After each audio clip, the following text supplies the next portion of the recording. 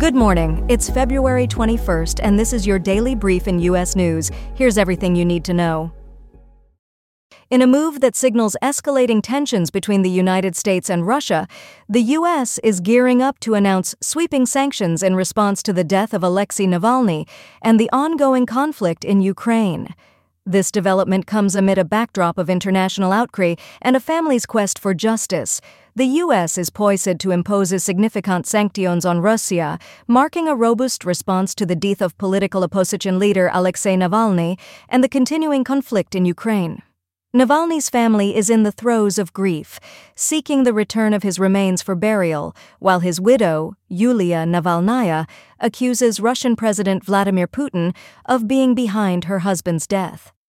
Amidst these preparations for major sanctions, there are also reports of a dual national being arrested in Russia on charges of state treason, adding another layer of complexity to the already tense U.S.-Russia relations.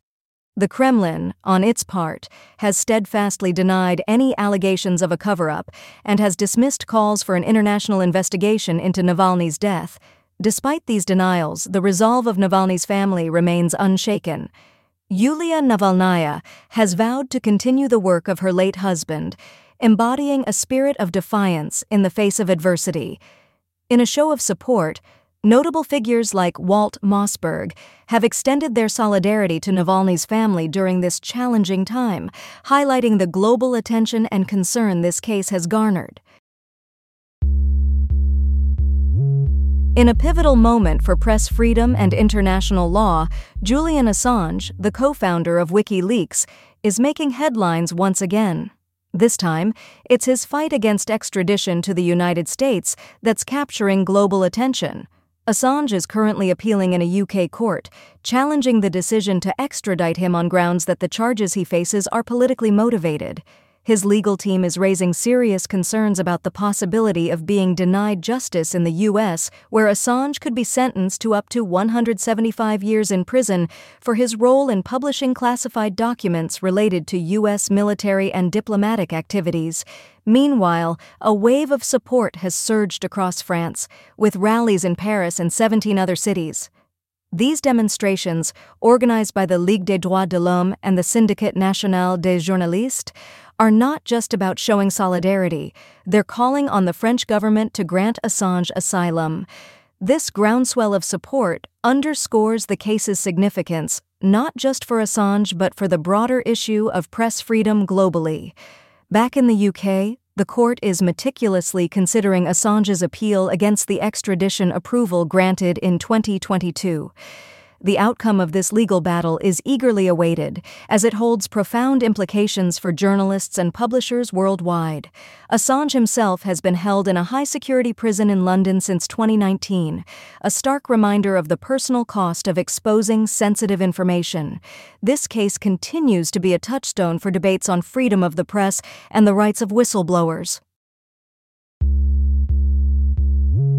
In a chilling reminder of the risks dual citizens face in geopolitical hotspots, Ksenia Kavana, a dual U.S.-Russian citizen, finds herself at the heart of international tensions.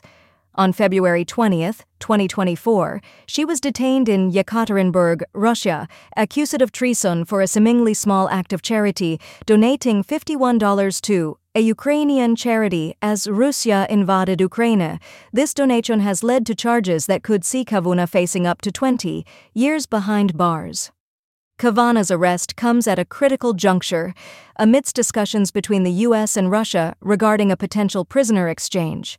However, the inclusion of dual citizens in such exchanges remains a rare occurrence. This incident adds to the growing list of U.S. citizens detained in Russia, including journalist Evan Gershkovich and former Marine Paul Whelan, highlighting a worrying trend of Americans being targeted amid escalating tensions between the two nations. The U.S. is actively seeking information following Russia's intensified crackdown on perceived foreign threats, a crackdown that has even seen U.S. Senator Lindsey Graham labeled as a terrorist. Meanwhile, the U.S. Embassy in Moscow has acknowledged Kavana's arrest, but has yet to provide further details. Analysts are raising concerns that Moscow might be leveraging detained Americans as bargaining chips in its negotiations with the U.S. This strategy comes into sharper focus with Russian President Vladimir Putin's expressed willingness to exchange Gershkovich for a Russian imprisoned in Germany, despite Russia's rejection of several U.S. proposals for the release of Gershkovich and Whelan. Kavanagh's arrest underscores the broader geopolitical chess game unfolding between Russia, Ukraine, and the U.S., with individual lives hanging in the balance. In the aftermath of celebration-turned-tragedy, 2 Kansas City men face serious charges for their roles in a shooting during the Chiefs' Super Bowl parade.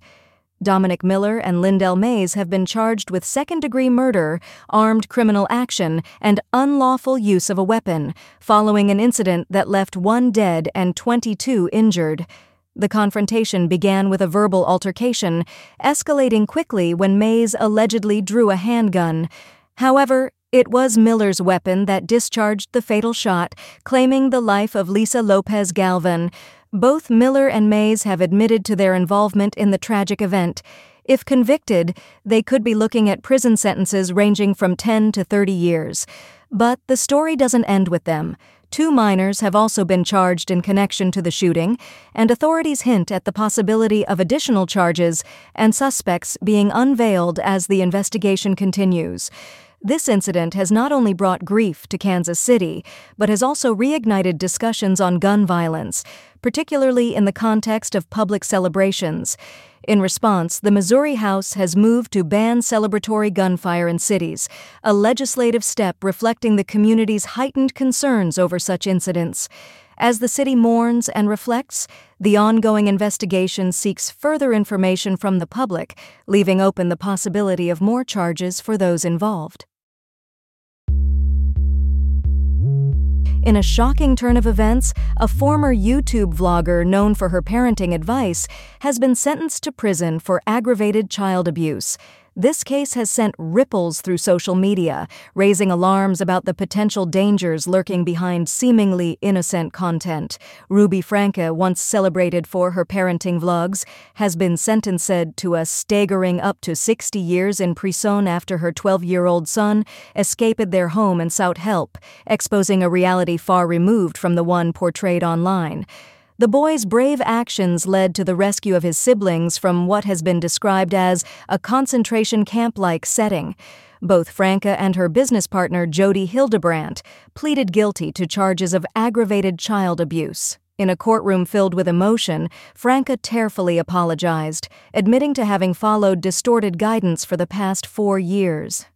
This case not only highlights the severe consequences of her actions, but also casts a shadow over the role of social media in child welfare, sparking debates on the need for greater oversight. The fallout from this case has been significant. Prior to her arrest, Franca's parenting methods had already raised red flags among her viewers, leading to reports to authorities.